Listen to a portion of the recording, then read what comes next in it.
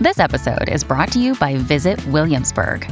In Williamsburg, Virginia, there's never too much of a good thing. Whether you're a foodie, a golfer, a history buff, a shopaholic, an outdoor enthusiast, or a thrill seeker, you'll find what you came for here and more.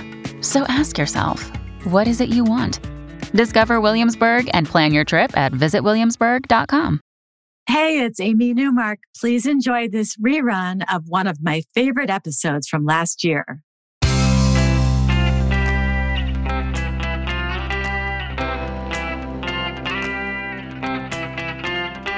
Changing your life one story at a time. This is the Chicken Soup for the Soul podcast with Editor-in-Chief Amy Newmark. Hey, it's Amy Newmark with your Chicken Soup for the Soul.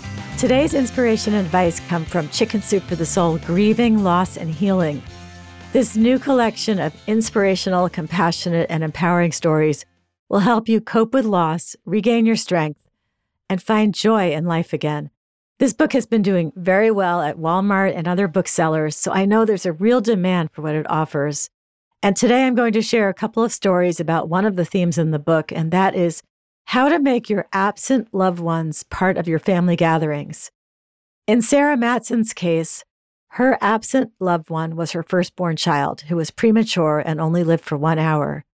After that, Sarah and her husband had twin daughters, and they have made their son Luke part of the family for the two girls. Every spring, the family celebrates Luke's birthday at the cemetery where he was buried. One time they had a picnic. More recently, because it was so cold, they just drove in and visited the grave and then released balloons in his honor. Sarah says, "I believe that Luke lives, and somehow our birthday tradition, however unusual, reminds me that someday we will see him again and do all the things we missed here on earth. His daddy will play catch with him, his sisters will run him ragged with games of tag and hide and seek, and I will finally do what I've ached to do for so long. Cuddle him close, smell his little boy scent, and tell him face to face how much I love him. That day will come. Until then, every spring we will go to the cemetery and celebrate." Another day is here, and you're ready for it. What to wear? Check. Breakfast, lunch, and dinner? Check. Planning for what's next and how to save for it? That's where Bank of America can help. For your financial to-dos, Bank of America has experts ready to help get you closer to your goals. Get started at one of our local financial centers or 24/7 in our mobile banking app. Find a location near you at bankofamerica.com/talktous. What would you like the power to do? Mobile banking requires downloading the app and is only available for select devices. Message and data rates may apply. Bank of America N.A., member FDIC. Now, in the case of Rebecca Graff, their missing family member is not deceased. He's just absent because he has dementia and lives in a memory unit now and would be too confused to go home for Christmas. When Rebecca was facing the second Christmas with him away, she decided to do something that would make her family still feel his presence. She had been so sad during the first Christmas, and she needed to change how their second Christmas went without him.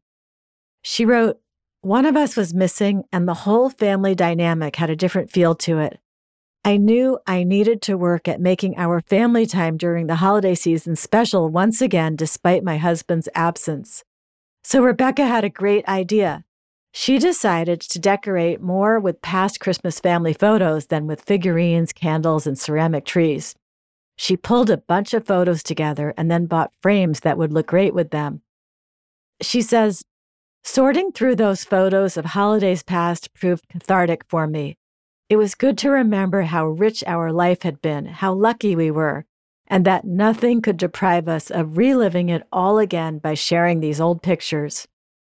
When the kids arrived that Christmas and saw all the photos framed and positioned around the house, they had a ball going from room to room, exploring, recalling their own stories and memories, and sharing them with their husbands. They all told their mom what a great idea it was, and indeed, they felt their father's presence there with them that day. I'm Amy Newmark. Thanks for listening to these stories. If you'd like to learn more about Chicken Soup for the Soul, Grieving, Loss, and Healing, go to our website, chickensoup.com, and click on the podcast button. You'll see the book there, and you can check out the front and back covers and read more about it. You'll find it wherever books are sold, including Walmart, Barnes & Noble, your local independent bookstore, and Amazon. If you have your own story to tell, head over to chickensoup.com and click on Submit Your Story to learn what topics we're working on and how you can craft a great Chicken Soup for the Soul story and join our family of writers. We're always looking for new storytellers, and half the stories in our new books are from people we've never published before. Come back for our next episode for a couple of stories from our new bestseller, Chicken Soup for the Soul, Kindness Matters. Stories about people going out of their way to perform very welcome acts of kindness.